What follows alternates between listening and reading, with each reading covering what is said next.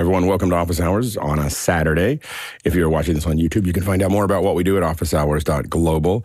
Our first hour is general discussion, and our second hour is general discussion on Saturdays. And so we are, you may notice that the color is a little different. The resolution's a little sharper. On Saturdays, we test the 5.1, and this is the last day we'll do it for a couple weeks because we are moving the kit next week. So anyway, so that's going to be, we'll be kind of moving things around at that point. So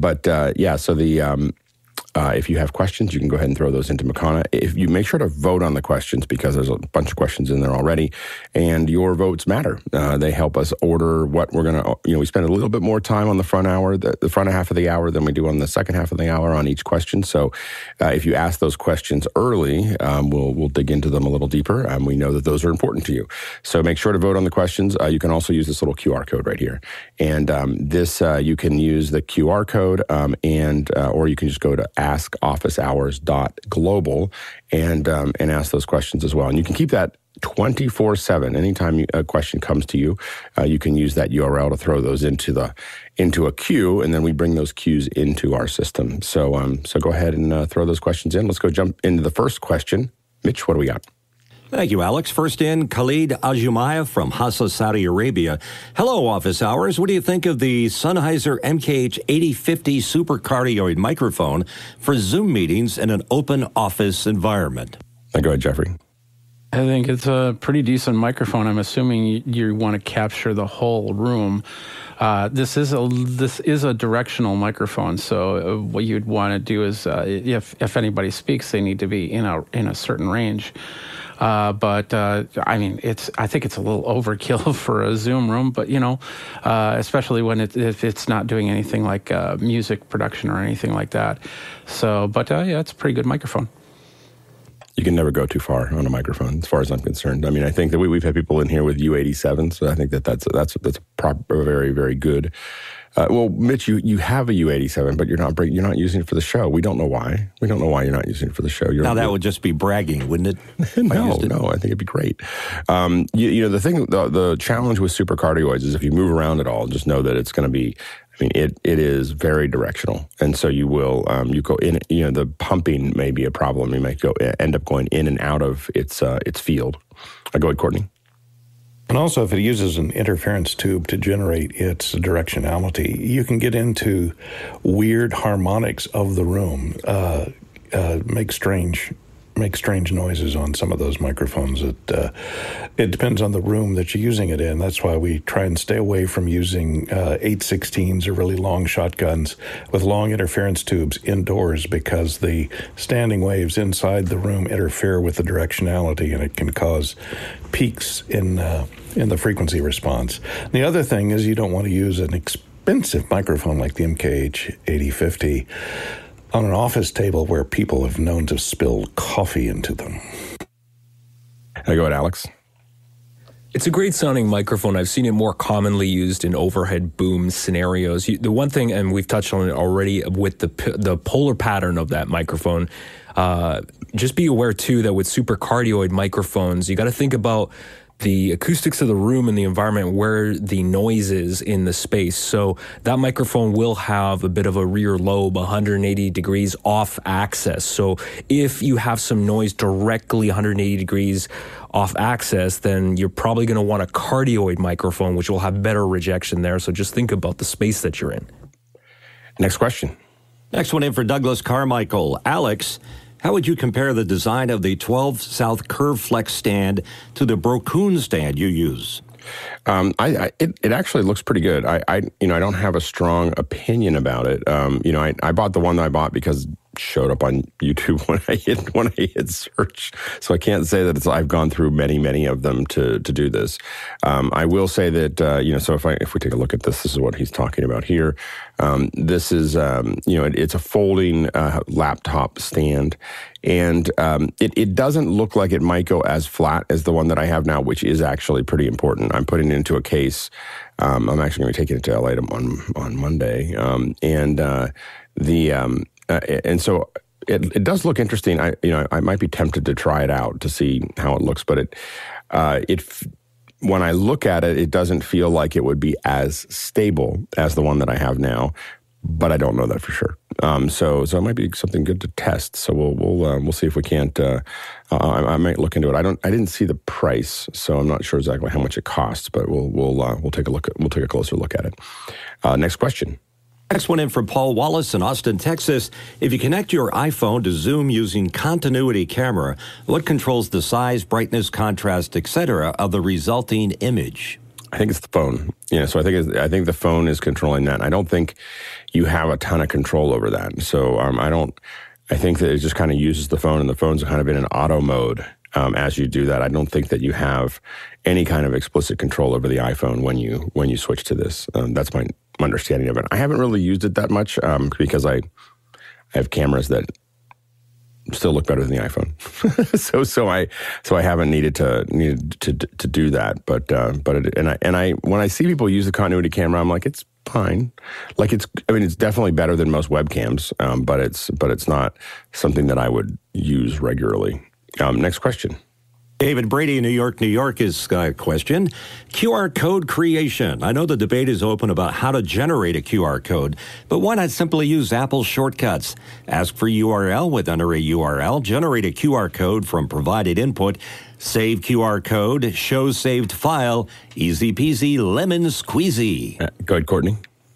Sounds like a lot of work, and there's a lot of people out there that don't have Apple computers. But as I've shown before, if you have the Chrome browser, which is cross-platform, and I think it's built into almost all of them, you can do this. Up on the URL code, there's a little share button right here, and you just click on that, and you go down to create QR code, and there you are, it's a QR code. And I discovered something else. You can now type whatever you want, like if you see this, you nosy. And then you can just save that out or download it. And whatever you type in this little box there, it creates instantly that QR code for you. And it's built into all versions of Chrome. Yeah, go ahead, Samuel. Yeah, I actually thought this was quite cool, what David showed. I wasn't aware of this before now, but you can just add a shortcut and put in a URL, and then it generates a QR code in shortcut. So it's actually a very cool solution. Go ahead, Mitchell. Yeah, I agree with Courtney with Chrome, although I don't know if I want a dinosaur in the middle of the QR code. If you use QR Factory and you do have a piece, or Mac, you can play around with all the graphics and readability and other things on it. So you have a lot more control than just creating a QR code. Yeah, go ahead, Jeffrey. Yeah, and if you're trying to do any type of customization on your QR codes, that's where this will work for just sending something out, like if you want to send out what Courtney just typed up. But yeah, sometimes what I have to do is I have to do some customization to it. I want to take out all that white space in the background, and that's going to be a lot more difficult when you have something as generic as that. Yeah, if you look at this is QR Factory. There's a lot more to it than just putting stuff in. So this will allow you to you can find the actual date, the calendar. I don't know why I guess you go to crypto, you go to email, location, so you can decide what the location is, and you'll see it. It actually, I think if I move this. I can put the location in here specifically, and it'll actually do it for me here. So it'll do it automatically for me. It doesn't mean you can't do it with your QR code. I mean, with shortcuts, it just means that So for instance, it's building around this logo here, and those are the kind of things that I add logos to the center of what I do pretty often. This is one here. So if you have like the Ask Alex.com, we'll just say, and so here I have. This here. Now, there's a couple things that I can do. That there's other things that how big is the safe zone here? It turns out that safe zone is important for Android. If Android doesn't have a safe zone at all, it will not read it well. I'm also can change the reliability. So this is how it's structured. It'll look simpler on low, for instance, but it may not be. It doesn't have as much redundancy in it, so it's harder. And then also things like appearance, pixel roundness. I can, make this look a lot more round if I want to make it. I wish there was more inside a QR Factory, but I can change output size. I can put text across the bottom, which I never do. I can put a center icon in, so it'll work around that and decide how much the border, builds around that center icon. So there is a lot more to it if you're doing this a lot. So that's the big thing is if you're firing one off, this gets back into being functional and, giving it a little, I guess the technical term for it would be pizzazz. Pizzazz would be the thing. I guess Jeff Keithley would say pizzazz.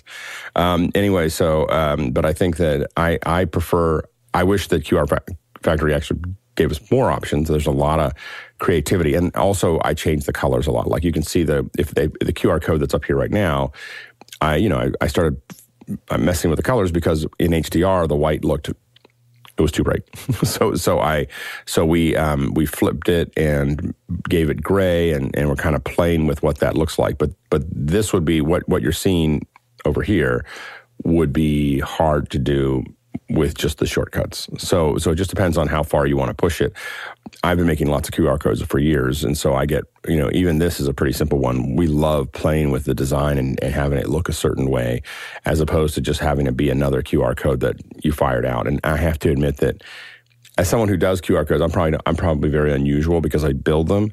When I see someone just punch out a regular QR code, like just something that they could have done with a script, and they put that actually in public, as a brand, I'm like, huh, really? like this must be the first time you did that. Go ahead, Mitchell. Yeah. Did you change the QR code recently and swap the colors? I did it From this white week. to black to white. Okay, yeah. Cool. Yeah, I did it this week. We did it this week because, again, this is why we're doing the HDR stuff on Saturdays. I was reviewing one of the Saturday files, and I noticed that the QR code was bright. Like very bright, So this is the first time we're attempting to. Well, what if I make it darker and just a little darker? And what does that look like? Now I left the text and the logo to be some parts be white, so that to see how that stands out, in the HDR feed. So those are the things that I'm playing with. Yeah. So but this is again why we're doing these Saturdays is to kind of see what happens in different areas. Next question. Next one in is a QR code drop question from Daniel Ferguson in Thousand Oaks, California. Please explain the role color profiles play in video and web graphics and what might happen if no profile or the wrong profile is attached. Go ahead, Mitchell. When you're basically matching up all kinds of devices, whether it's the camera that shot the video or whatever, the monitor, even the software, you need to have a standard profile so they all have a standard reference point. Otherwise, it's pure anarchy, which you do not want. So Alex could probably explain more detail how the gamut is affected depending, but I'm a Rec 709 guy. All right, go ahead, Courtney. Well, in the early days, boys and girls of the internet, there were only 216 colors available in HTML, believe it or not. So there was a palette of what they called web-safe colors. So if you wanted something to be a specific color on your web page, you had to use the web-safe color that was the nearest to the color that you wanted to use. And they had a chart, here it is, of a lot of the Pantone or the RGB values of all the web-safe colors that there were back when the internet just started. So a lot of web composition software tried to keep you to, like the Adobe software, tried to keep you to those web-safe colors, or it would convert your RGB, your full 8-bit RGB to web-safe colors so that it would be consistent across all browsers. But these days with HTML5, I think you have a much broader gamut to choose from. Yeah, one of the challenges is that you have monitors, and to some degree printers, but really monitors, and monitors are all different. So the thing is that your color profile for your monitor, what is white? What is the color of the white in the monitor? Is it cooler? Is it warmer? What is the gamma? Is it, and so those things the monitors are all set that way. And so when you can match the profile, if you have a profile for the image, and you match that profile to the monitor, the goal is that you then know that red is the red that you expect when you print it or when you send it to another monitor. So if you send it from one calibrated monitor to another calibrated monitor with those calibrated profiles, then that color should look consistent across that. Now, of course, we have the problem that nobody else has it, so that the consumer doesn't have any calibration across their monitors. There's a joke that NTSC stands for never the same color. So that's a problem you end up with. But at least you're starting at a starting point where everything's the same. That's what the color profiles are designed to handle. Go ahead, Mitchell. Yeah, I used to run into trouble. I used to design in Illustrator and bring it into After Effects, and I couldn't figure out why everything looked wiped out color-wise. It didn't have the saturation. And it's because the color profiles were different, even the inside color an profile Adobe or color space. I mean, because the problem with the profile Adobe, on the Illustrator file has to match the other on After Effects. So if you wanted 709, you had to use what, S709 or whatever Adobe version of it. sRGB, I think, is what we usually worked on there. Yeah, that's it. Yep. Next question. Craig Kadoki from Toronto, Canada, shopping for monitors and seeing sRGB or Adobe RGB or maybe even Rec 709. Could you maybe give a bit of clarity as to what these different values actually mean to the end user, and what do we really need to look for? You know, I think that typically it's what I see there is that this can display this percentage of this color space, and the one that's the most common is the P3. You know, that's what we're seeing right now is like this can do 98% of the P3 gamut, and this is saying there's the box of colors that all of P3 or 709 or whatever. That box of colors, can the monitor actually display all those colors? That's the question. And so, and does it have the gamut to do that? You know, the color width, you know, to or the space to actually show all those colors, and it'll tell you what percentage of them it can show, because very rarely, only the highest end monitors can get closer to 100%, and very rarely do they do 100%. But they can say, we can show you this percentage of that gamut to give you a sense of what that monitor will do. Next question. And it's another QR code question coming in from Chester Sweeney in Las Vegas, Nevada. I've got a MixPre 3 and a Flow 8 that I use on my Mac Mini M2. I'm looking for something similar for my M1 Mini. I mainly use the ports for my Akai MK Mini and my SM58. No effects except the Logic effects. So the confusing part of this question, I read it a little earlier, is that if I wanted something similar for my Mac Mini M2, I would get a MixPre 3 and a Flow 8. So I just get something that was the same thing. So I guess the question for you, Chester, is what do you want that's different? Do you want to spend less money? Do you want something that's similar? I mean, I think that for what you're saying that you're using, you could probably get a Zoom F6 or F3 or F. You know, these are less expensive. It just depends on how much control. If you're just mostly using them as ports for the Akai and the SM58, you probably don't need as much as what you have there. Those are my 2 cents. Go ahead, Alex. Yeah, pretty much what you're saying, Alex. I mean, it sounds like any smaller interface would be good. And we've talked about these on the show before, but like the SSL2 interface or the Audient line of interfaces, those are all really, really good. Some of the Motu stuff, like the Motu M2 and M4, are very affordable. If you just need a few inputs that have a good quality analog to digital conversion, those will all do the job for that. Next question. Next one in from Gordon Lake in Los Angeles, California. The question is, with Zoom offering a variety of ways to get guaranteed 1080p, is it still better to pay the $250 a month for a business account? And does the business account now guarantee 1080p without having to justify the need for it? Yeah, so I think that now if you pay the $99 a month fee for Zoom, so this is the Zoom Sessions license, you get 1080p. So 1080p comes with it, so it's $99, and you get Adam Tao's cool production studio. We're going to be testing it for office hours. So as we turn our main system down so that we can move it next week somewhere, we're still working on that. But as we turn that down, we will be one of the tests, we actually, John Wallace actually has a near mirror of our system. So we're going to be hopefully using his system a little bit as well, and helping ring that out with the system there. But otherwise, we are looking at using, experimenting with the production studio and seeing what that looks like. But you should get 1080p if you pay the $99 a month for sessions. That should solve your problem. So you still have to pay for it, but it's less than it used to be.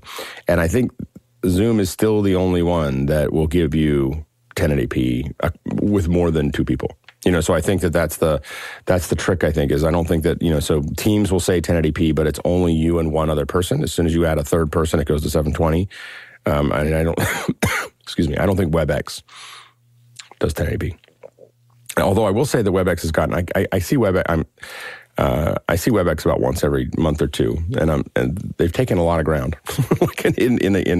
We used to make fun of them, and there's no reason to make fun of them anymore. I don't know if they're as good as Zoom. I don't know if they have those tools, but they've become respectable in a very short period of time. But I don't think that they're doing 1080p. Go ahead, Mitchell.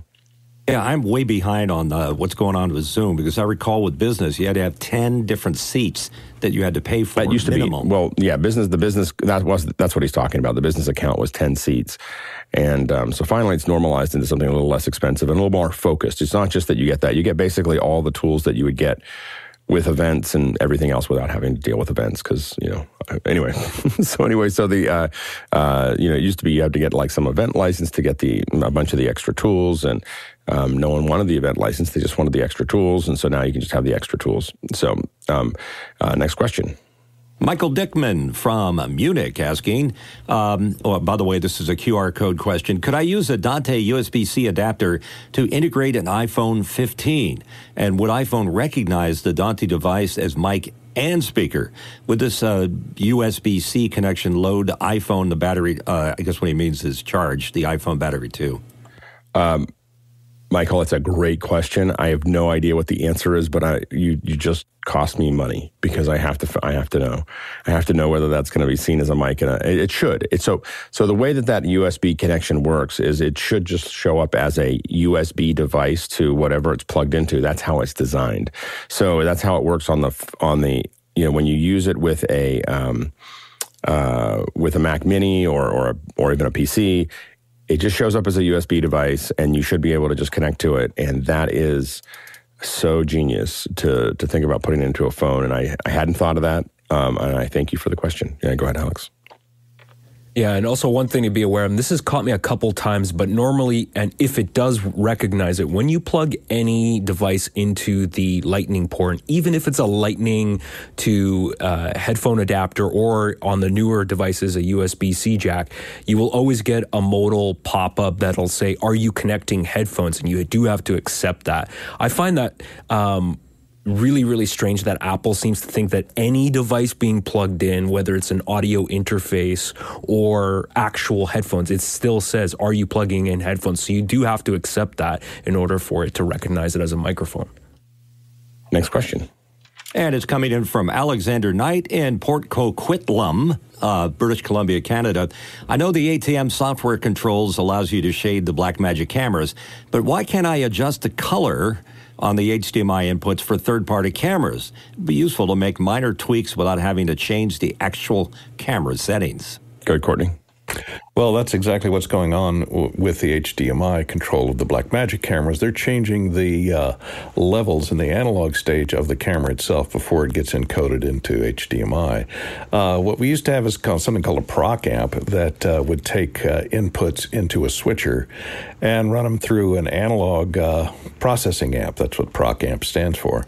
So you could adjust the gain, the offset, the black levels, the gamma of the video signal, as well as the YCRCB color space for the HSL hue saturation level. So it was an analog device, so they'd have to convert it from digital to analog and back from analog to digital, and it's too expensive, and there's not enough hardware in there to do it on all the HDMI inputs. Is probably why. You could probably do it digitally, but that's probably more processing than would fit on the chip. Hey, go ahead, Samuel. Yeah, what Courtney said, what happens when you control the camera is you send data from the ATEM to the camera via either HDMI or SDI. And the other cameras are not able to receive this data and shade inside the camera. And of course, if you were going to do it inside the ATEM, then you would have to have more processing and it would make it a much more expensive device. I don't know if it would make it much more expensive, but it would definitely make it more expensive. There's already parts of the Teranex system inside of the ATEM right now. That's how it's scaling from your video. And I will argue that the scaler that is in all the ATEM minis is that it's reframing it. So if you give it a different frame rate, it figures it out. If you give it a different resolution, it figures it out within reason. That requires more processing than color manipulation because that is that's going to require convolution kernels to basically look at the pixels around it and so on and so forth. Whereas the color transformation is a much lower hit from you'd have to put a chip in there, but the chip that's required is far less robust than what is necessary for the scaling and and refactoring the frame rate. So I think they could put it in. It's not in there. That is the problem. That's why it doesn't work. But I do think that there's somewhere in the future that you could see it. Like I do think that there's probably we should do a second hour. We have to move to all internal discussions for a little bit of time because of the move. We might have to do a ATEM wish list, like all the things we wish we could have with the ATEM. That'd be a good second hour of us talking about it. But one of them is exactly what Alex asked for, which is being able to do color transformations, being able to it would be life-changing, and to be able to apply LUTs to it. So not just color transformation, but being able to drop a LUT in to every input going in. And if it costs an extra $200, which it would not cost more than an extra $200 to do, I'd pay it. Like to do that. Like if you did that, if you take out the 1/8-inch jacks and put in TA3s, if you gave it an output, little things like that. And I have been known to make fun of Ravenna. I know that there have been times when I don't like it. It's really good for very large scale stuff, but it's not been great for small ones. I really wish, but given the options, I kind of wish Blackmagic would adopt Ravenna because it's basically Dante for free. If they're not going to use Dante, give us something that is a little bit more network audio than Maddie, and so I don't know. Well, we think about these things. We'll create a second hour and we'll all come together and then we'll package it up and we'll send it on a USB to Australia. Like, hey, this is what we want. Go ahead, Mitchell. Isn't the Ravenna part of the AES 67 specification? I'm not an expert in Ravenna. I'm going to stay out of that one. Yeah, leave it for Mickey. Yeah. Next question. Okay, next one from QR code question from Marilee Zua Miera from Webelow, Missouri. What's happening to my questions? I ask a lot, and they got on show before, but now they just don't get asked at all, even though they sound like stuff that interests the show. Is it something wrong with the questions or wrong with me? Should I bother? The reason we put this question in is because I just want to make sure you know that we're not skipping your questions. So if you're putting a bunch of questions in that we're not getting to, I apologize. I don't know why they're not getting through. So, so go ahead and keep on asking those questions. And if you are watching right now, you can ask the questions via the QR code, and we'll put that little QR code up here. We try to get to all of them. If you ask ones that we view are really out of bounds. The reason that we kind of don't put them directly into our system is specifically because we get a couple questions that are out of bounds. Or if you're asking about, we had somebody, I don't think it was you, but someone was asking a lot about people's hair, and we didn't put those through. Just how they had their hairstyling and everything else, and we chose not to bring those forward. So if you ask stuff like that, we may not put those through. And we make some decisions about what those look like. But I know that we've brought questions in that you've had before, and we will continue to work on bringing them together. But if they're good technical questions, there's no reason for us not to bring them in. Go ahead, Courtney. I was going to ask Alex, are they, because I don't know, on the back end, are the QR questions added into the voting queue so that people vote on them? Yeah, they are. They are? So what happens is that the QR code comes in, it comes into its own sandbox. And the reason we do that is because I want to be able to see them beforehand so that they're not just kind of, a lot of things could kind of get muddy in the main feed. Then usually right before the show, and then I try to do it during the show, but sometimes we're still getting good. We're still getting good at using the QR code. That's why we're starting it up. But usually right before the show, about 15 minutes before the show, I kind of look at them all and file them all in. And so that's usually when they go in. But during the show, I'll check a couple times to make sure that especially if there's something. We have one that I think floated in here. I think it's the next one that I think probably came in on that second hour. We just missed it. So we're still figuring this whole process out around the QR codes. And usually this would be a question on Sunday, but we don't use the QR codes on Sunday because we don't record it and we don't know if you're watching or not. So anyway, so I wanted to address that one I figured a Saturday was a good day to address it. But so that's what we're doing there. Next question. You have another QR code question coming in, and it looks like a second hour from yesterday's show, but it's George Kennedy from Washington asking, can the jellyfish be backed up to AWS S3, or is it just Backblaze?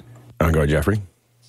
Actually, excuse me, jellyfish can be backed up to several different types of cloud servers. AWS is one of them. They also say that Wasabi is another one that you can go to. It would behoove them not to make it specific. Otherwise, it becomes less functional for what you need, because you never know if you need to send it to S3, maybe for a client, maybe for another service, and be able to do the editing that you need. Next question. And it's another QR question from Chester Sweeney in Las Vegas. In a room when dealing with sound reflection and absorption, will velvet curtains reflect or absorb sound? Go ahead, Alex. I mean, they would definitely will help, and they will absorb. So, I mean, if you get the good kind, like the good, heavy, thick velour drapes that theaters tend to have, that definitely will help. I would seriously look at, if you're looking at doing this properly, look into actual acoustic treatment from reputable companies like Prime Acoustic would be one example. They actually have these different room kits that you can get, and they will actually tell you what size room they will work. Those types of panels, which are made out of fiber wool backing, they're usually anywhere from 1 inch to 2 or 3 inches thick. Those do a much, much better job of absorbing frequencies, and they can actually give you even, I think, a free assessment if you just email them. So I would look into that. Go ahead, Courtney. Yeah, right. What was just said, that if it's a good rule of thumb is if light reflects from it, it'll reflect sound as well. If the light doesn't reflect from it, like black velvet, it will absorb sound or not reflect sound. So it'll both absorb and not reflect. So use that as a rule of thumb. And of course, the thicker the material, the more it will absorb. Just the surface of the material determines whether or not it will reflect, not how thick it is. Yeah, go ahead, Mitchell. And I'll add to the good information you just got from Courtney and Alexander. When you refer to reflection, that is a thing. But if you're doing reflection of audio inside a room, you really want it diffused. And that's where you see those building block things that look strange. They're behind, I think Nigel has one behind him. If you can diffuse the sound, it doesn't reflect quite as much and it sounds more natural.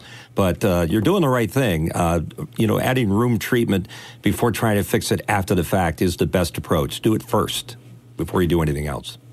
Yeah, so the thing about, we use curtains a lot, and especially in temporary environments. So if you're building something out, you might not use it, but if you are in a temporary environment, you're going to a theater, or you're doing something, you're going into a room, a lot of times we will ask for curtains or bring curtains with us and have them installed, and it is specifically to knock down on reflection, on reverb, and so on and so forth.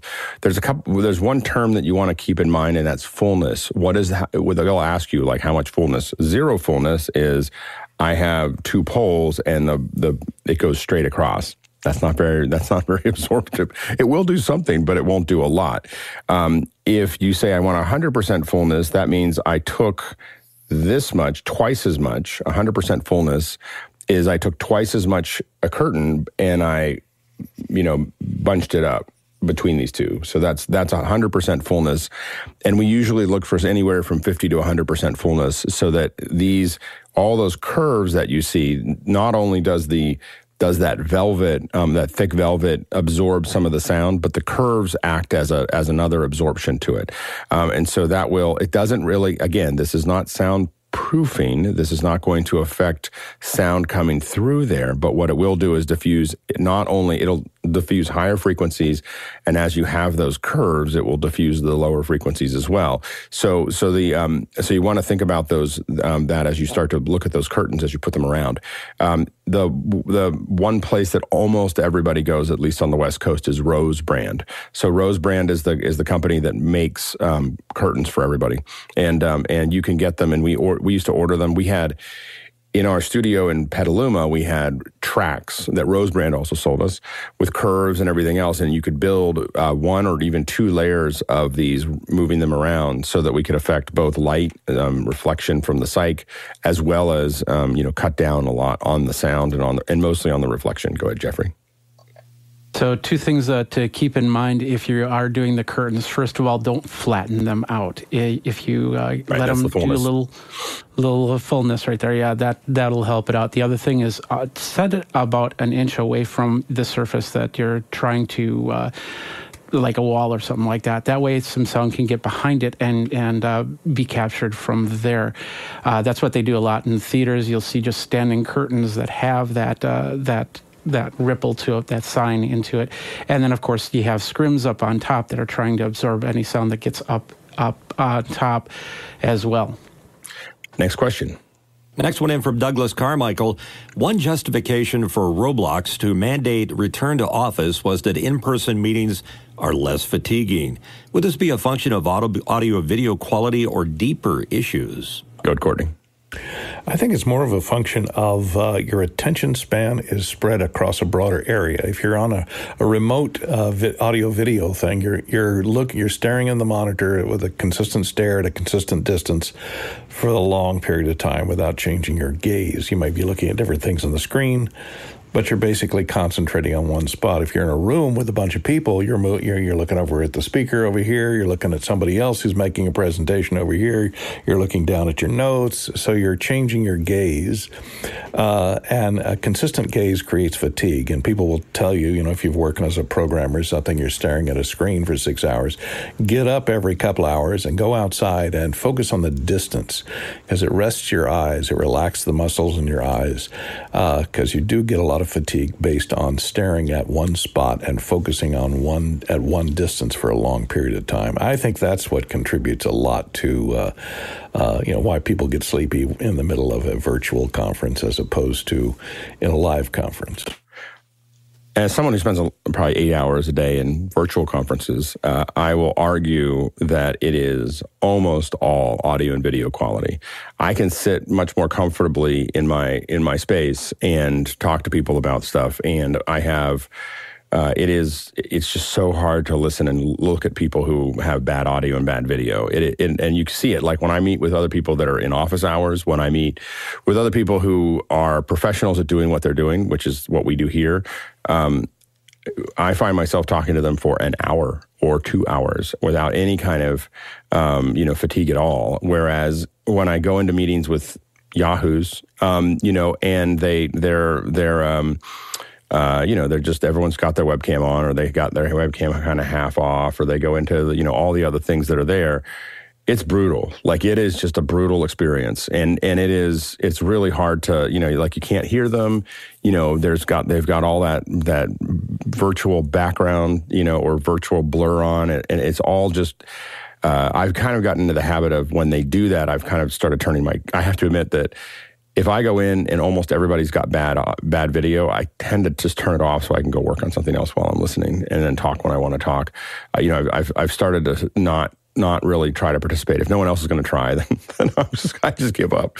So unless I have to make a point, the one advantage that I will say is that if you want to make a point, or if you want to move something forward, you leave the cameras on, because you look better than everybody else and sound better than everybody else. And you'd be surprised at how many things you can move down the path if you look and sound better than other people. It's a tried and true method that we've been using for thousands of years. And so I do think that there's a huge connection to that, that's there, that no one has respected ever, really. And I will admit that for a long period of time, I didn't do it. So when I talk about people not getting into this, the way I look now, which is about middle of the road I would say that I'm middle of the road here. I mean, I think I like, I think a lot of people here play pretty hard. I didn't, I wouldn't go on. This is what we did was Google Hangouts, and I wouldn't go on Google Hangouts for meetings. I would just leave the phone on. I'd call in. I'd do all kinds of other stuff. I was very passive aggressive about it because I was just like, oh, I don't want to be another video meeting. And what made the difference, so anyway, I definitely undermined my business by doing that. I definitely undermined how much work I got by not, really leaning into that process. And so I think that is, I would highly recommend thinking about that, especially if you're a remote worker, is to think about, really upping your game to make sure that you look good when you're talking to people. So I think that does make a big difference. Companies have not invested in their employees having good setups at home because they want them to come back to the office. And so that's the issue. I think that the fundamental problem that's going to happen for companies is that their workers don't want to come back, and they may come back if they're forced. But from many people that I've talked to, all of them are ramping up their LinkedIn. They go to mixers all the time. They're much more active now. They used to be settled and be like, oh, I work at this company. And it kind of was like their personality, and they really felt like they were part of the company. When the companies force them to come back in, it's no longer. It doesn't mean that they quit, but they're no longer connected to the company. Like they're there until they find another job. And that's a very different way of working. And when you look at productivity and overall effectiveness and everything else, these companies are building their house on sand. And that sand eventually is going to go out from under them. Go ahead, Alex. Yeah, I just wanted to echo what you were saying, Alex, and support your experiences too, because that's been my experience too. And I as someone who has to sit in on a lot of product training sessions because I sell a lot of pro audio gear, and I find myself drifting off. When I sit in on a Zoom session and I'm not going to name any names, but I'm talking to someone who works at a big company that manufactures high-end microphones, and they're not even using their own microphones. They're not using a microphone. I'm like, what is happening here? And I email head office and like I'll just log off. And I've told people at head office, I'm not sitting in on a training session like that. You want me to come in on like you're gonna have to tell them to like organize a better training session and use their own microphones. It's embarrassing. It's insane. Yeah, go ahead, Jeffrey. Microphones and cameras. I actually was in a meeting a couple weeks ago where it was about cameras, and everybody had cameras that was completely misplaced. That their heads were like down here, like Kilroy or anything like that. I definitely agree on that. But there's another thing that a lot of people are probably forgetting, and that is how bad some of the in-office meetings actually were. I remember I worked at a place that it was really nice building, looked like a old woodsy type thing, like if you walked into like a certain sporting goods stores, but it was an open office concept, and there were no ceilings on a lot of the conference rooms. So if you got into the conference room, you heard a lot of the reflections from the workers around. And then not only that, but then you also had the delays. Like when we have a virtual conference or meeting, it's usually, unless there's more than one or two people, you're usually going into the meeting and then the third person shows up. But in the old meetings, it was like you were waiting for the third person, and if that third person didn't show, the second person would go out into the office to try and find the third person, so that would make it a little bit longer on the wait. And then, like I said, some of these office rooms were just so reflective that sometimes it was super hard to hear anything. So in some cases, I do like the idea of a virtual conference, but and then of course you have the hybrid stuff, which it gets even worse. Yeah, go ahead, Mitchell. Yeah, I think you said one time, Alex, that the virtual presentation is much like putting on a bespoke suit in a sales meeting when you're in a conference room, and that doesn't happen anymore. But when you have great audio, great sound, great internet, and great background, you've really done a lot to improve your presentation. You kind of own that meeting. There is another level, too, and that level is how you present yourself, how attentive you are during the meeting. You have to train yourself to look straight in the eye of the other people that are in the room and look interested in what's going on. That adds an extra veneer to the whole thing to make it perfect. Yeah, and it's not that I'm like that in every single meeting either. There are definitely more casual meetings where I know people better, and I'm actually much more conversational if I turn. I will say, I'm more conversational when I turn the camera off because I'm usually walking around my office. When I walk, I think differently, and so me walking around the office, or some people will tell you that I'll get into meetings when I'm on the phone. I prefer to clean my pool while I'm on the phone because it just gives my hands something to do while I'm talking, and so I think better when I do that when I'm moving around a little bit.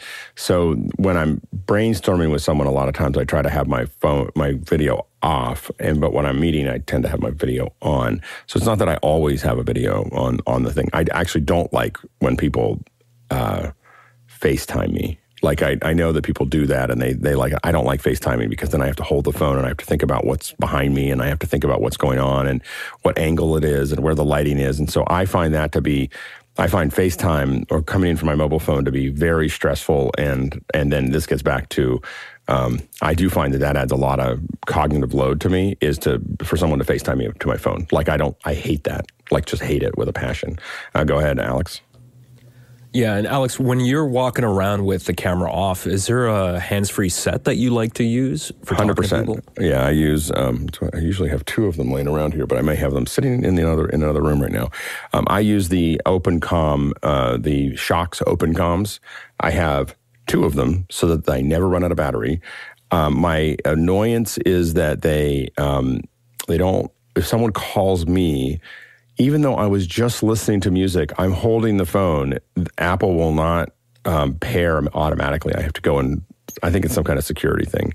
So I have to go in. If it's an Apple device, it'll just lock right on and I'll get it. But the problem is that the mics aren't nearly as good. And the reason the OpenCom is better is because it has a boom. You know, the old-fashioned booms that we got rid of, and we thought that technology would make it better. There you go, Jeffrey showing the boom right there. That is the OpenCom. That's the one that I use. Of course, I pulled the boom down a little lower because his is pretty far away from his mouth. No pressure. There you go. So Jeffrey's taking advantage of this thing that we like to call physics. You know, so the thing is he's just a lot closer to the mic. The mic has two things. One is it's got an outer mic that's picking up and doing noise cancellation. It also is much, much closer to your mouth. And so I end up with a lot less complaints about audio. People can't hear me, you know, doing other things or whatever when I have that headset on. So I use it almost exclusively. And I also have to admit that I've gotten used to I've gotten kind of used to the OpenComs. I do like to be able to hear things around me while I'm talking to people. So it's a good, so thanks to Tom Ferguson. And I love to say that because then JJ gets mad. JJ's like, I showed you this a long time ago. One of the first days JJ was in our office, JJ uses the OpenComs and he uses them a lot. And he told me that I should use them. And I was like, I don't think so. I've been using OpenComs on office hours since the start. I've been talking about that since. But I'm just saying though, it was JJ really tried to push me down that path. And I was like, no. And then I was like, hey, look at what Tom Ferguson showed me. And JJ's like, you know what? Anyway, so thanks, JJ and Jeffrey and Tom. All right, next question. Next one in is a QR code question from Maxfield Hunt. In or on Alcatraz, San Francisco Bay, California, the fine print on the QR question submission landing page is extremely well written. It goes beyond standard legalese. To whom do we have to thank for this work? I don't remember where that, to be honest with you, I don't know where that came from. We put it together a long time ago. It's a commercial product that we use for other clients, and so we're applying it to here. So I don't remember where that came from. I wish I had a better answer, but I don't know. Next question. And it's Alexander Knight in Port Coquitlam, BC, British Columbia, Canada, with a QR code question. What would be the ideal ATEM Mini refresh for you? Half as many buttons, balanced audio inputs, more compositing options, one extra output on the HDMI version?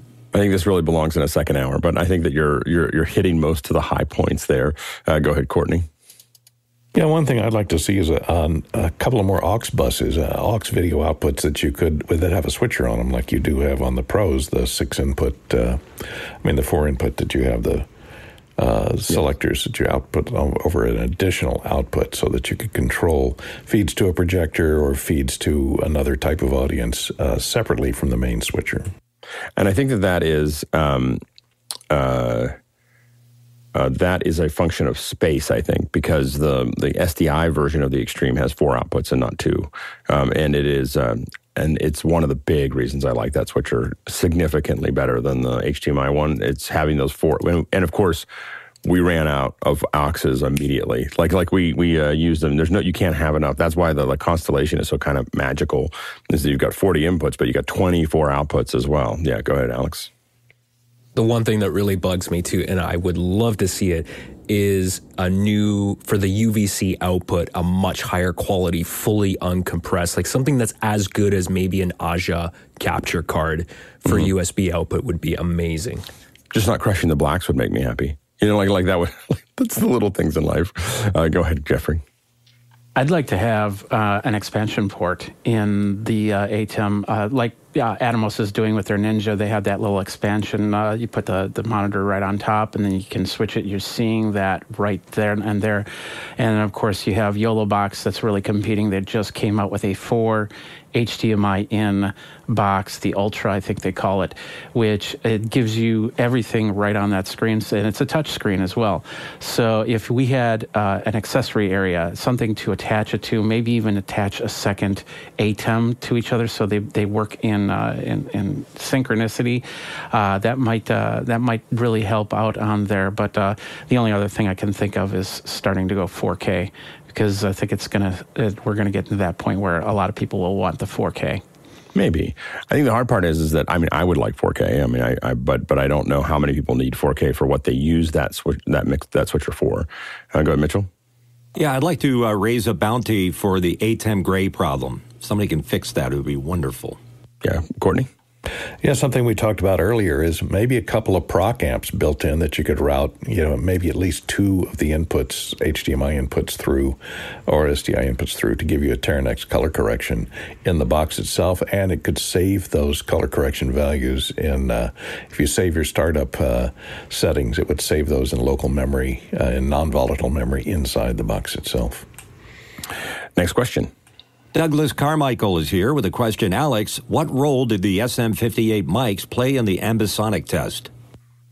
The ambisonic, I don't know what, is this is this one of our tests or somebody else's test? Let's see. Maybe NAB. Yeah, it was the NAB test. Oh, yeah. So what we did there is that's a test from my house. So the main thing there is that the ambisonic, of course, was providing all the surround channels. So if you think about, the ambisonic mic was getting, all the stuff around, but what do we put down the center track? And so what we did is we used the SM58s go right down the center channel. And so all the other channels are being supplied by ambisonic, whereas the SM58s are doing the center channel there. And the advantage of that is that we have independent control over those. And so we can now have nice, clear audio dialogue coming down the track that you would expect it to be. And we have control over that. We can decide how much of the ambient that we bring up and down. And we'll be doing more experimentation with that. I did get another... went ahead. I realized that I was getting a little slowed down from doing some of the ambisonic stuff because I was like, I got to get the Scorpio and I got to do the thing. And so I did get one of these little, just to test. I'm actually going to take it out today. It's the H3 VR from Zoom, little recorder to record some stuff to it too. So this is also another ambisonic mic. I'll pull the thing off. I will say that the foam fits very tightly onto that. But this is the, let's see if I can get it to hide my eyes. There we go.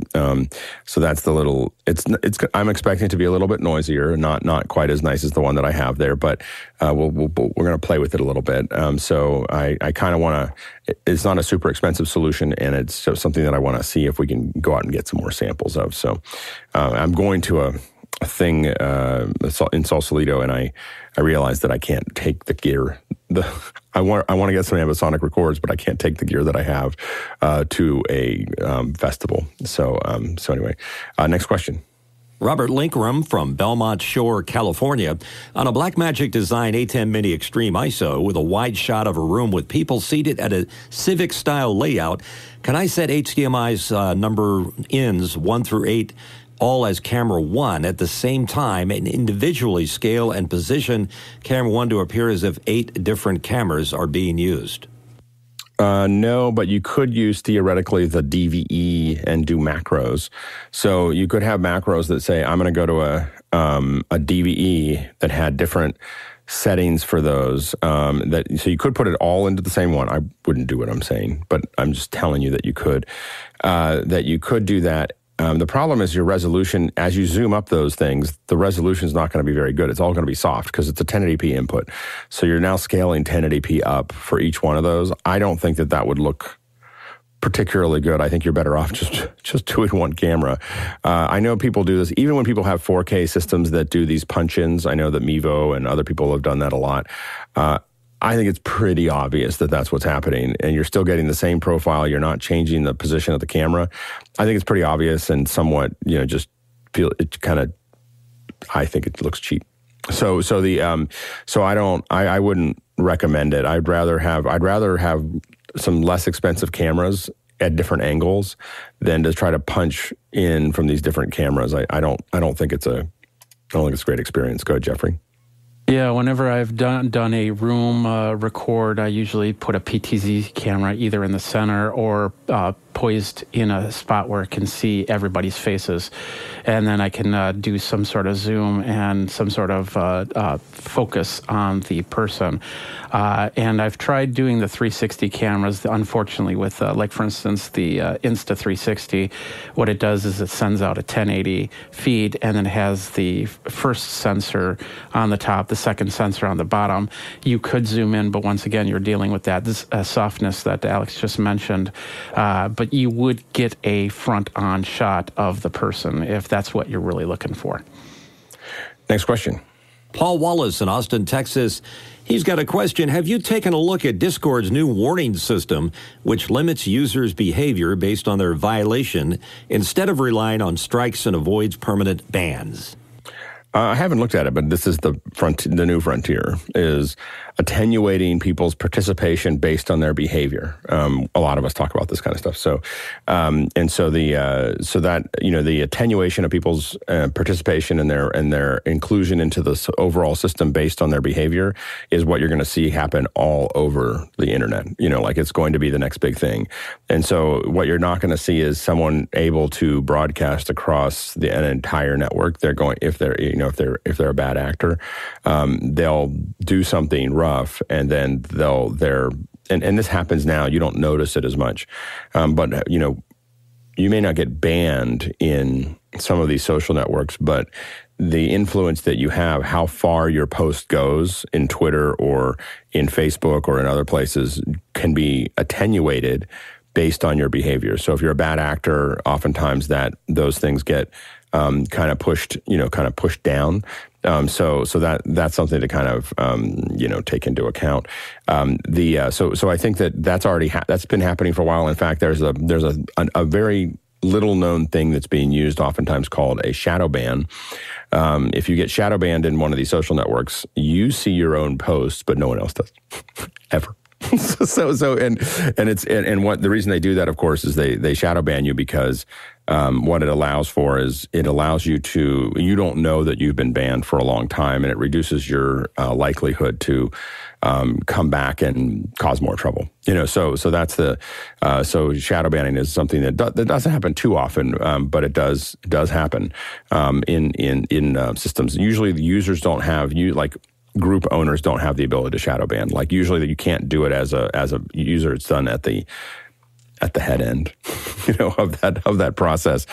So that's something to kind of take into account. So I do think that this is probably going to be, we'll see more of this again, people having less and less influence or not being seen or not being able to go into certain certain rooms and so on and so forth because they don't have the right, because they've, proven themselves to be problematic over time. So anyway, we're going to continue to ask your questions in the second hour. So there's not a specific second hour. We are doing some tests. You'll see us kind of playing with, sometimes you might see somebody's exposure go up and down for a second or whatever. We're kind of noodling with the system right now.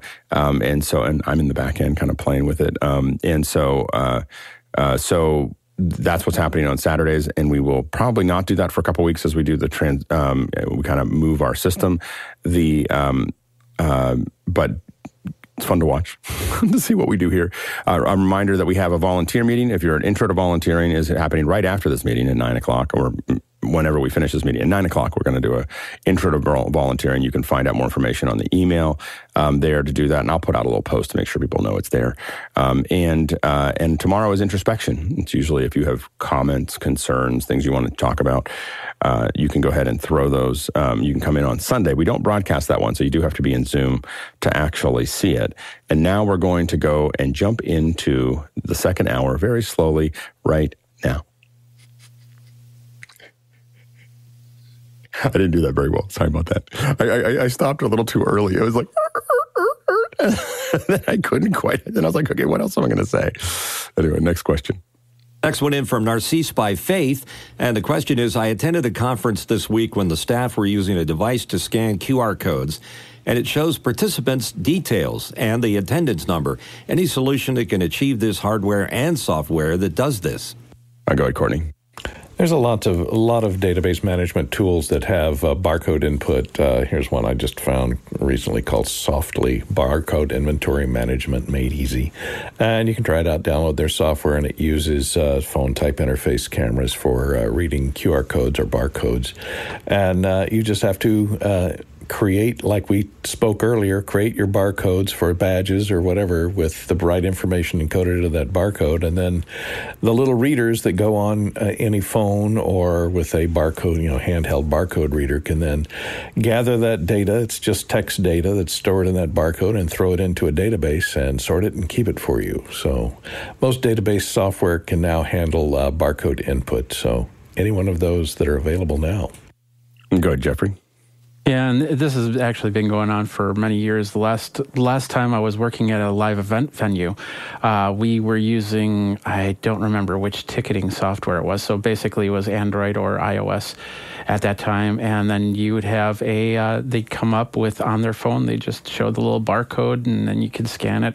And that gave us everything that we needed. We kind of had most of that stuff already, like who it was and how many tickets they bought and where the location, all that other good stuff. So this has been going on for many years. There's many different programs that do that. Signal to noise ratio is important. So one of the things that you don't really care who came.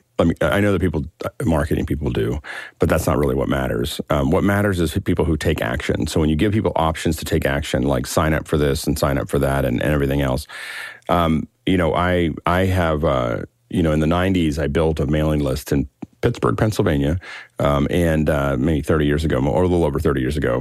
And, it was always actively asking people. At the beginning, I had to get people to give me their emails, or not emails, mail. This was before emails, so this was just, I needed their actual address and their actual phone number and and I would ask for that. And at the very beginning, for the first 1,000 people, I gave away CD singles. I think I got my first 600 or 800 of them from giving away singles of Alice in Chains' Man in the Box. Anyway, so I used to work for Sony, so I ordered 1,000 cassettes and handed them out if you filled out this little form. Once it got to a certain size, people would want to be on the mailing list because what we did with that, and here's the key, is that I would not send out, I did all kinds of little promotions all the time for partners. So these are the record companies, these are record stores, these are bars, whatever. We would mail out these little postcards. So real mail that we'd have to send out. It cost like 15 cents a person to send these out. It was like my whole budget of my monthly budget was to send these little things out. And I get other people to pay for them. I'd say, well, you got to pay me to, the postage. Like literally I just charge postage for it.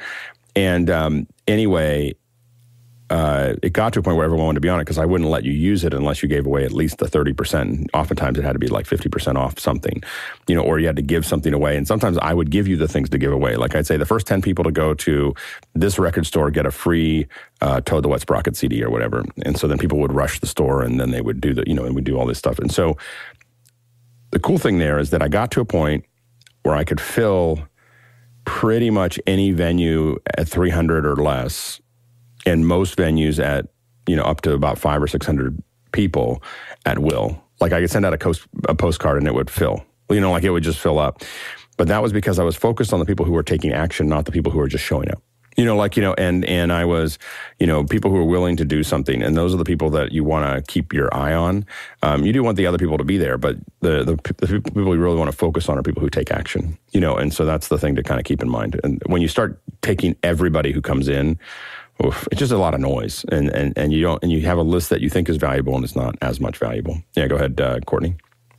Yeah, a lot of people are confused by QR codes sometimes. Now, while the QR code can contain a pretty large amount of text, usually it's not all that data that's being stored in the barcode or the QR code, like the UPC, which is the barcode that's on all products these days, Universal Product Code. It relates to a database, a relational database. And the thing that's in the barcode is just an index number. It doesn't contain any information about the product. That's stored in a major database somewhere. And when you register for a conference, let's say, you'll fill out a form online where you'll give it all of your personal information, and that goes into a database, and it assigns you a number as a customer number, whatever, a relational database number, and that's used as an index into the database. And that's the only thing that really needs to be on that barcode or QR code, which the system will read, and then it has to interface to the database to retrieve all of the data that you entered earlier, and then it can read out that or give you a list out of all the people based on those index numbers, not necessarily the information that's stored on the QR code itself. Next question.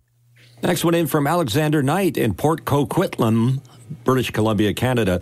I thought about getting a ZV-E10, but after seeing the excessive rolling shutter issue from a review I watched, I'm not convinced now. Does the FX30 handle this better? Go ahead, Samuel. Yeah, well, it will handle it better, but there'll still be some rolling shutter because it is it won't completely eliminate it. But I would recommend to check out Gerald Undon's review. He has a good demo where he shows exactly the rolling shutter. You can see here he's showing it. So there is some, but it's definitely not. It's definitely better than the ZV-10. Go ahead, Mitchell. Yeah, that's potentially a problem depending on how you use the camera. Also, ghosting, so keep a lookout for that. The more you go up the line of the Sony Cinealta cameras like the FX3 and the FX30, you can have less of those problems. And Alex, what are you looking at using it for? Possibly replacing the camera that I'm on right now. I don't think you're going to notice any kind of, no problem. I don't think you're going to notice any difference there. I think that so I'm back to, this is the FX30. I was on the ZV-10, and here's why I went back. And it's because of the lack of a LUT. So I can't load LUTs into the ZV-E10. And that is, now I don't have a LUT on it right now. I'm doing a correction, to it, but I am, my next step is to start using LUTs on it, and I just not being able to load a LUT to it has me go back. Now, what I am looking at doing there is getting, a Blackmagic box that would let me apply a LUT on the way through, and then I can make the final color correction. But my complaint really isn't rolling shutter or anything else. It's really just dealing with the lookup table within the color. There's some rudimentary color control inside of the E10, but it's pretty basic. But outside of that, I haven't had any real issues with it. Go ahead, Alex. Yeah, I mean, obviously, I guess if I'm just going to use it for office hours, it'll be fine because the camera's never moving. But I guess the thing that I've been contemplating is if I'm going to want a really nice high-end camera to do other projects with, if I'm going to do a short film or something like that, I'm thinking maybe the FX30 is probably going to be a better investment, right? I mean, it's got a rolling shutter too. Like you just remember that you don't start seeing global shutters until for a little while. Like the red, I think the red is the first one that the only under $10,000 one is a Red camera. That's global shutter that I know of. So all of those are rolling shutter. So they're all going to have some issues around rolling shutter. I mean, and I don't think that they're dramatically different between them, to be honest. I think that they're scanning it within a certain period of time. And so I think that if you're shooting an action film, or shooting out of a car, then the rolling shutter is a big deal. If you are doing what you normally do, what most of us normally do with these lower end cameras or less expensive cameras, then it's not that big of a deal. If you're doing lots of interviews, if you're shooting, plates and so on and so forth. But I do think that the next frontier, I think we're going to see all the cameras above $2,500 and below $10,000 in the next 5 years. I'll predict that it'll all be global shutter because it's enough of a problem. And as more companies start to apply that global shutter to a less expensive camera, we'll see it more often. Go ahead, Samuel. Yeah, well, I'm using the Sony a6100 now, and it's the same sensor as the ZV-E10, and I've never had any problems with rolling shutter, but I don't film out of cars or do a lot of whip pans, because that I think is the only times when you really have a problem with it. Absolutely. Mitchell? Yeah, you kind of bracketed the range of Sony cameras. I assume you're going with Sony because of autofocus, all that fun stuff. I think that a good choice in that range, I'm using the FX3, and it came out before the FX30. I would go with an FX30 in place of the FX3, particularly how I'm using it. I'm not moving it anywhere. I set it up 2 years ago, and it's exactly the same settings that I had from the get-go, so you have no problems. On the other hand, if I'm out running around with my ZV-E10, which you mentioned, as long as I'm not shooting through, airplane propellers and fast-moving cars, I don't have any problem. You go, Courtney. Yeah, Mitch just mentioned airplane propellers. If you have anything that's moving in a repetitive manner with a rolling shutter, you're going to see linear distortion in that object. So that's why airplane propellers look like they're bent.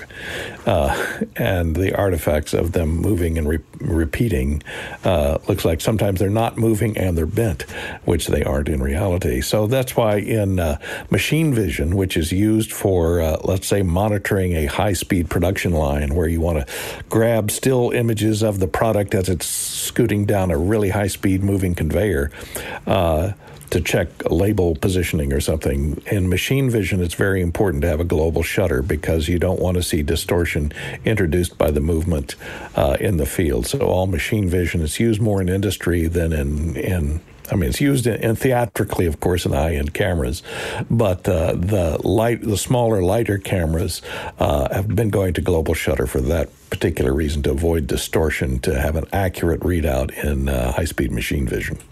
Go ahead, Alex. What do you think is holding camera manufacturers back from implementing global shutter in these more affordable cameras? Is it just that much more complex to do, and thus they have to cover their own costs in doing it? It's the cost. Oh, and sensor. But it's the cost of the sensor. Like how they're doing the sensor. I mean, it's the I think the cheapest one that you can get about $6,000 at $6,000. The cheapest general purpose one, as was mentioned before, there are scientific cameras that are a global shutter that are $1,000 or $500. You can't use them in a show because they're weird frame rates and stuff like that. But the lowest one that I know for cinema is the Komodo, which is the $6,000 Red camera, and so that's the lowest one that I know of that does global shutter. It's just cost, but I do think that it's gonna be worth it at some point, sometime. We think. Go ahead, Samuel. Yeah, cost and dynamic range also. Yeah. I think that they would give up the dynamic range if they had it, but I think that, you're all right. Go ahead, Courtney. Yeah, it's a combination of speed and resolution because it takes speed to process. You got to convert each pixel from analog to digital one at a time, and then read them out over a serial interface. And the more pixels you have, the longer that takes. And so to speed that up, you have to have a very high-speed processor to process all that image to get all those pixels in one frame. Right, so that's the period of time of one frame and buffering it, Yeah, so you have to have enough RAM to hold it as well, or some version of storage to hold it. So there's a lot of, it's not just the sensor, but it is a whole subsystem that's required. But I do think that we'll see more global shutter. At some point, most likely what will happen is that next year, here's my big prediction. next year, the iPhone will be now with global shutter, and every camera under $10,000 will have to go to global shutter. Like it's because it'll be that, you know, because they'll just get hammered. You know, if the iPhone goes to global shutter, they'll get hammered because people will say, "Hey, my phone does this now." It will be brutal. Like it will if Apple does it, it'll be very, very within. I'll predict whenever Apple goes global shutter, every camera over $3,000 and under $10,000 will be global shutter within 3 years because they just can't. They won't be able to compete with that. You won't be able to hold it because it's going to be so hot from processing so fast, and the battery will last 20 minutes. But hey, it has global shutter. I'm not clear that it would take that much more for that. Next question. Next one in from Craig McFarlane in Boston, Massachusetts. He's launching some apps on my Mac, including QuickTime triggers connecting to continuity camera on iPhone. The selected default audio and video isn't the iPhone, at least in QuickTime. What could be the cause of this? I think you wouldn't want it. Like I don't know why I wouldn't want my phone to automatically be the input for QuickTime or something if I opened it. I think it would ask you for it. Do you want to use continuity camera? But I don't think I would ever want my phone to because that could be very confusing. Like it would grab onto your phone. Your phone is somewhere else in the office, and you can't figure out why it's showing. And it may be showing something you don't want to show, like, you know, how you keep your office. So anyway, so I think that may not be an optimum solution. Apple's kind of funny. When they do something weird, when it comes to access, it's almost always because of security. They've made some decision that they don't want you to accidentally do something, and so they'll and do something that would break security. So if you notice something odd happening, oftentimes with access on any kind of external device with Apple, it generally is because there was a bunch of meetings somewhere. It was not by accident. There was a bunch of meetings somewhere that decided that was a security issue. Next question. From Paul Wallace in Austin, Texas, comment on this. Twitch now lets creators simulcast across any live streaming service with caveats and adds doxing and swatting to its off-service conduct enforcement list. Twitch now lets creators do what they were already doing and were just ignoring Twitch. And now they said it's okay because they can't stop it. That's my comment. Next question. From Michał Patrev from Poland, is there a website like Stock Marketplace where I can buy high-quality video, for example, from war in Israel? For example, videos from the BBC or another large television station. Yeah, this is coming from the QR code. I believe that Getty is one of the companies that provides that. Of course, if you have a connection to AP, that's Associated Press and Reuters.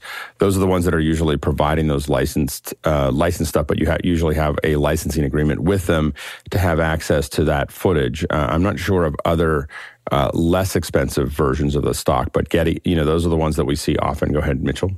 CNN, they do it too. Right. So those are more direct, and you usually have to, there's a bunch of hoops to go through. So it's not something you can usually just grab onto.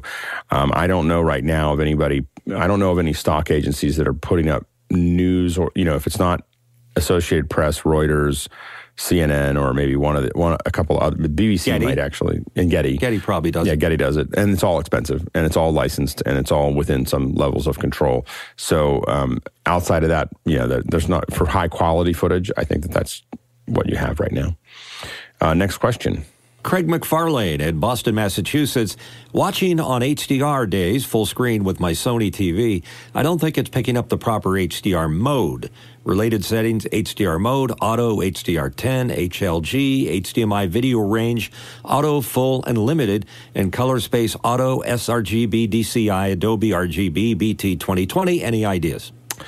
Well, if you want to set it to manual, I would set it to HDR10, and then you should, I believe that you're going to want to do limited on the video range, and as opposed to full swing, and then the color space is a BT 2020. So those are the things that I would set it in and see how it looks there.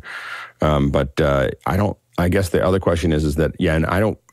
Definitely let us know, because if you're using the internal Sony YouTube app and it's not identifying it correctly, then let us know and we'll take a look at it. Yeah, go ahead, Courtney. Yeah, I was going to ask you a question. Is it only HDR? So I'm never able to watch Saturdays because I'm usually in front of the camera. Is it only on the live stream, or is the replay later the YouTube video that's stored and downloadable? It's both. It's both. Yeah, and the HDR10 and 5.1 has been available for other things for a long time. It's the HDR10 through live that's new, and the 5.1, and so those are so that it's different though. So if you watch it live, we're finding that the look of it changes. If you watch it right after the show, it'll look a certain way. If you watch it 6 hours from now, it will look a little different, and we're still trying to figure out why. But when it does the re-encode for the final version, it appears that it's shifting the colors for the better. So the post version seems to look better than the live version, and we're still trying to figure that out. I will say that I feel like, and people can let me know what they think, I actually feel like the HDR version doesn't look quite as good as the SDR version when we're doing pure SDR for SDR, but it's pretty close to being acceptable. So I do think that we're going to do some tweaks, but by the end of the year, I think that we will definitely. I will admit that I'm going to look at it. I haven't been able to look at myself during the show, but I will look at it later. I know I'm making adjustments. I've added more softening to mine. Mine looked very, it was falling off very fast, and it looked very kind of like a hole. And so I'm playing with the brightness, evenness between my background and my foreground. I took one light out of the center and then pulled the other lights further away to soften that. So I'm kind of playing with what does this look like, and I'm taking advantage of the Saturdays to figure that out. Go ahead, Alex. Yeah, if you also have a set-top box like an Apple TV 4K, one of the things that I found, which is there's two important settings in there, the match dynamic range and match frame rate. And I find that on the YouTube app on Apple TV, I can see the switch happening because the screen flickers for a little bit, and it does engage the correct HDR mode. It does look fine, for me at least. Yeah, and I do the same thing. I have mine. I actually, on my TV, I have it set to match frame rate every time, and I might even have it. At my house, mine might actually be locked at 24, but I'm not sure. I think it's set the proper frame. The reason for locking 24 is that 99% of all the content that comes out of the Apple TV for everything other than YouTube is 24. Next question. Chester Sweeney from Las Vegas, Nevada, with a QR question. By the way, the outdoor grill party I was filming, I found the smart rig with two handles, one for each hand or easy switching, attached to be the best for up-close grill shots. Yeah, and this is coming in from the QR code. And I think that there was another question that may have made it through about filming at a grill. And I think what he's talking about is a small rig with handles on both sides. Next question. And it's Roz McNulty from Vancouver, Canada. I want to know a source for white curtains for a commercial mocap studio. I want to improve and contain the lighting. Any advice? I don't have to be sound reduction fabric. Alex mentioned Rose brand. So motion capture is an interesting problem. And so white curtains, so what it looks like over, the question is with white curtains, do you want, if motion capture, you can't have those curtains be reflective to infrared for most motion capture. If you're using a standard infrared motion capture system, and I don't know what you're using, but if you're using something like the OptiTrack or Vicon, those are living inside of an infrared world, and you're going to want to be careful about that. You can get white that is the color white, but infrared black. And so the way to do that is you got to get a camera. They make little cameras that are infrared cameras, and I haven't had to buy one for a while, but you can take that to a there's these supply, I don't know what they're even called, but I just know where they are. But they have just, it's a warehouse full of fabrics. I'm sure Roz knows all about these because she makes clothes. Or designs clothes. And so Roz, you go to one of those and you have to look at it through the infrared, and you may find that you find rolls of fabric that look white, but are black to the camera, and that's what you're looking for. So that if that's what you're trying to do with the motion capture, if you're trying to control light, if you're doing it with some kind of optical motion capture, then that's a whole different problem that I don't know. So ask another question there, and we'll try to suss that out. Rose Brand is where we buy a lot of stuff. The thing that you want to look at is buying samples. Again, if you're doing it with motion capture, you have to buy samples before you buy what you're going to get, because it may not look black or white or whatever color it is to the infrared camera, and you want it to look as dark as possible. And we have found ones that look black and literally look white when you put them under the infrared, and that's not going to work to put behind your mocap. And so we've had ones that then look black and then look jet black to the infrared, and those are going to create a lot more separation between the infrared reflectors that are on there and the everything else around it. Go ahead, Courtney. Yeah, follow what Alex said about the infrared reflectivity for that's mocap specifically, but for rigging it, you probably want to have a cyclorama track, which is a extruded aluminum track that has curves in it, and then they have little rollers that you hang the curtain from so that you can roll it in and stretch it out and roll it back if you don't need it. And a lot of times they make them for television studios and for theatrical stages. And a lot of times they'll have 2 or 3 tracks deep, so you'll have a black curtain and a white curtain that you can roll into position, and they stay hanging in the corner, and you just roll them out on the tracks, so that makes it easier to deploy. And Rose Brand, you can literally give them a design, and they will give you back they will send you back, this is how much the track will cost. They'll send it to you in pieces, and you can put it together. Have a contractor do it, because if it's not perfect, it doesn't run very smoothly. Next question. Paul Wallace in Austin, Texas, asking, what's the specific make and model of the iPhone rig used in the Apple commercial? What impact will this ad make? This is the one, I think it was a woman on a street that's going there, and it looks like one of the small rigs. I don't know exactly. It's not the small rig that fits directly around the camera. They make a slightly larger one that the camera can attach to the bottom with handles and attachments and everything else, but it definitely looked like the small rig one that we saw in the Apple ad. I did go through that frame by frame to figure that out a while ago. Next question. Andre Dole from Berlin. Alex, speaking of bad LED studio backgrounds the other day, how do you like the background of the Al Jazeera studio? Seems to be displaying instead of LEDs. I really like the zoom effect of the background footage. I will have to take a look. I haven't seen the Al Jazeera studio for a while. I know that some of the older Al Jazeera studios definitely did displays, and the reason that they tend to do that is because many of them tested LEDs, especially when they built their studio. They tested the LEDs, and the LEDs were back then not high enough resolution, or the pitch depth was too large. So what we find is that if you're going to be anywhere near an LED, 1.5 mil pitch is about the max, 1.7, 1.5, and really you're trying to get down to a millimeter or less. You can't curve the screens at that level because the pitch is too high. Between panels, there's no room. So that I think that the for a while, people were trying to do these LED walls, and they did do them at 2.3 or 2.6. I mean, that's what you see with like ABCs for a while, was that way at least. And they look horrible. They look just horrible on air. And so I think that Al Jazeera made a better decision with some of their monitors. I know that they did that in the past. I haven't looked at it in probably the last couple of years, but I'll take a look. Next question.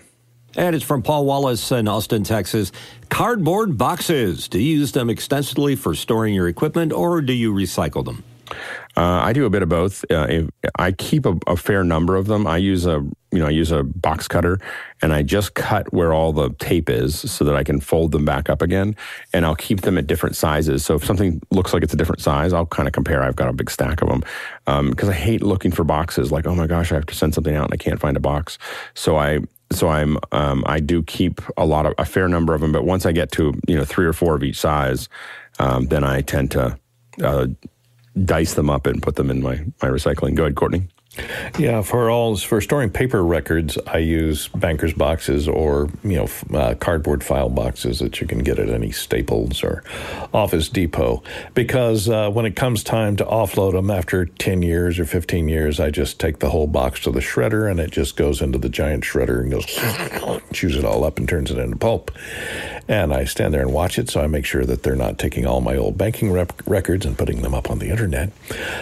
So security is an issue. But for storing equipment, I use hermetically sealed, if I can, plastic tubs that you can see through. They're plastic, so that I can see at a glance what's in each of those things stacked up on the shelf, and easily when I'm looking for something, I don't have to go shifting through and unstacking stacks of stuff to see where that one little device I'm looking for is hiding.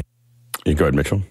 When I'm not stealing boxes from the United States Postal Service, I try to use milk crates, to store stuff. Boxes generally fall apart and become messy, and they're homes for vermin. Next question. Next one in from Roz McNulty in Vancouver, Canada. Again, the same question. It's more to transform the studio for photography. For 3D scanning, we were just using a motion capture studio. Thanks for the information about the infrared. I wouldn't have thought of that. I will check my fabric shops. For 3D scanning, I think that the main thing, that's a great question, because I would highly recommend playing with the 3D scanner that Apple has released. Their Reality Composer is free, and it'll do scans. It is. I am trying to figure out how to build like a little rig that lets you. Now, one thing to know, Roz, if you're trying to do something really large, then you do what you want to think about is something that's translucent. If you're really trying to do a scan and you want to have it all be diffuse lighting, think about building a box. And because of what you do, Roz, I think that you're probably looking for something that's full-sized, so that a person can walk in with some clothes that need to be digitized. And I think that in that case, what I would look at is trying to build something that had translucent white, so you're not reflecting off of the white. You're actually shooting from behind it, and then you're going to get a big soft box kind of look for that person, and that's just going to not have any directional light to it, unless that's what you want. And then, but that would let you have a nice big soft system. I think that might be what you want. Let us know. Next question. Next one in from Paul Wallace, Austin, Texas. FaceTime, Google Meet, or Facebook Messenger.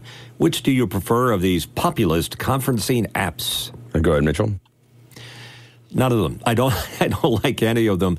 It's bad enough to have to do FaceTime like Alex was talking about earlier.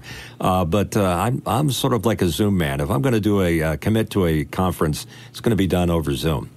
Yeah, I do it over Zoom or I do it over phone. But I don't. There's almost zero in between. Next question. Gordon Lake in Los Angeles, California. Need to go SDI into an ATEM and HDMI out to monitor. Would you get an ATEM Mini Pro and an SDI to HDMI converter for the input, or get an SDI ATEM and an SDI to HDMI converter for the monitor? No other inputs or outputs are needed. I would get the SDI ATEM because it has more outputs. So it's got four outputs instead of two. And it is, so if you're doing some conversion anyway, and if I'm going to do a conversion, I'd rather convert to the monitor than convert my source signal. So I would rather have the source signal be what I need and then have the monitor get the conversion. Next question.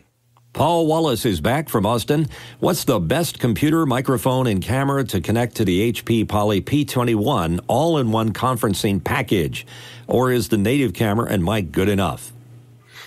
I very much doubt the native mic and camera will be good enough. So I think that you're probably looking at whatever camera you want it to look like, so you could look at a Insta360 Link or an OBSBot.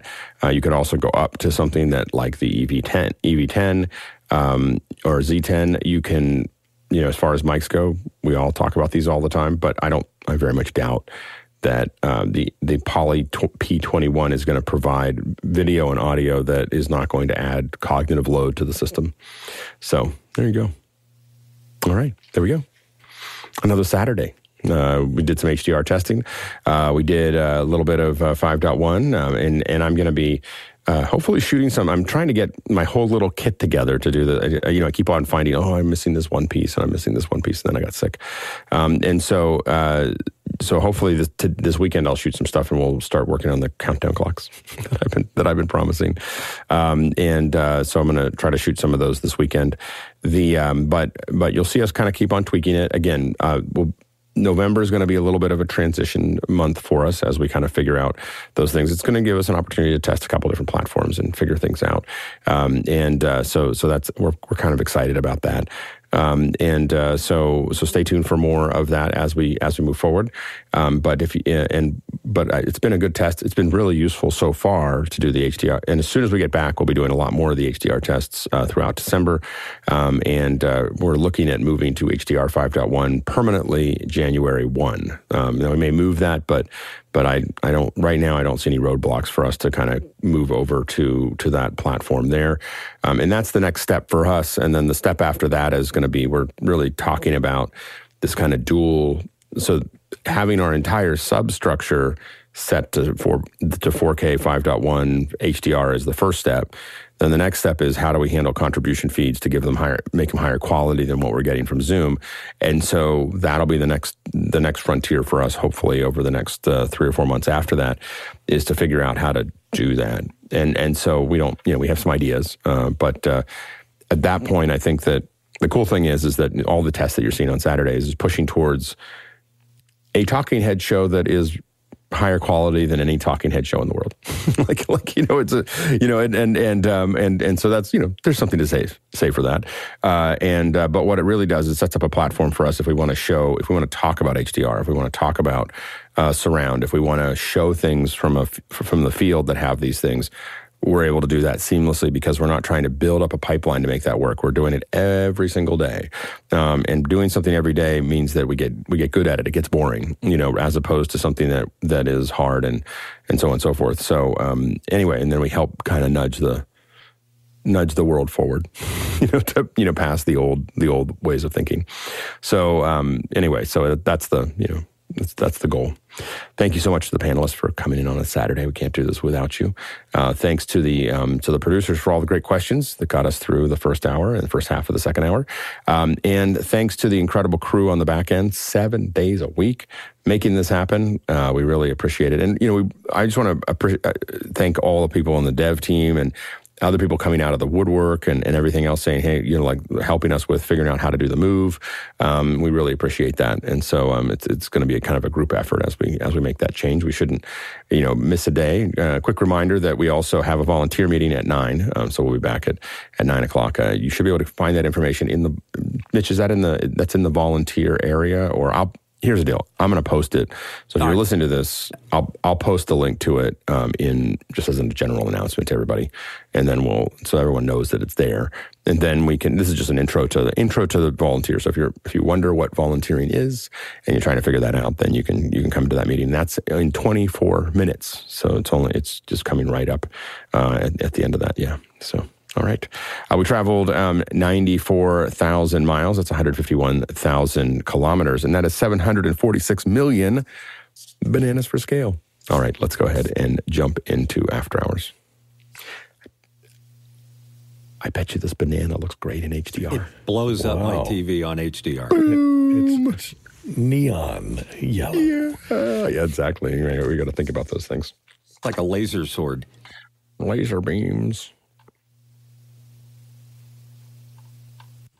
Yeah, no one had a yellow-colored lightsaber. I wonder why. Not taken.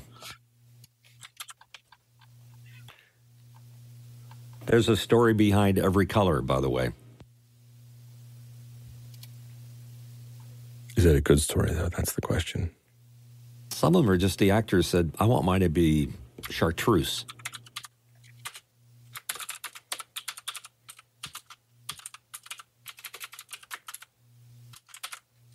Sounds like a URL to a Zoom meeting.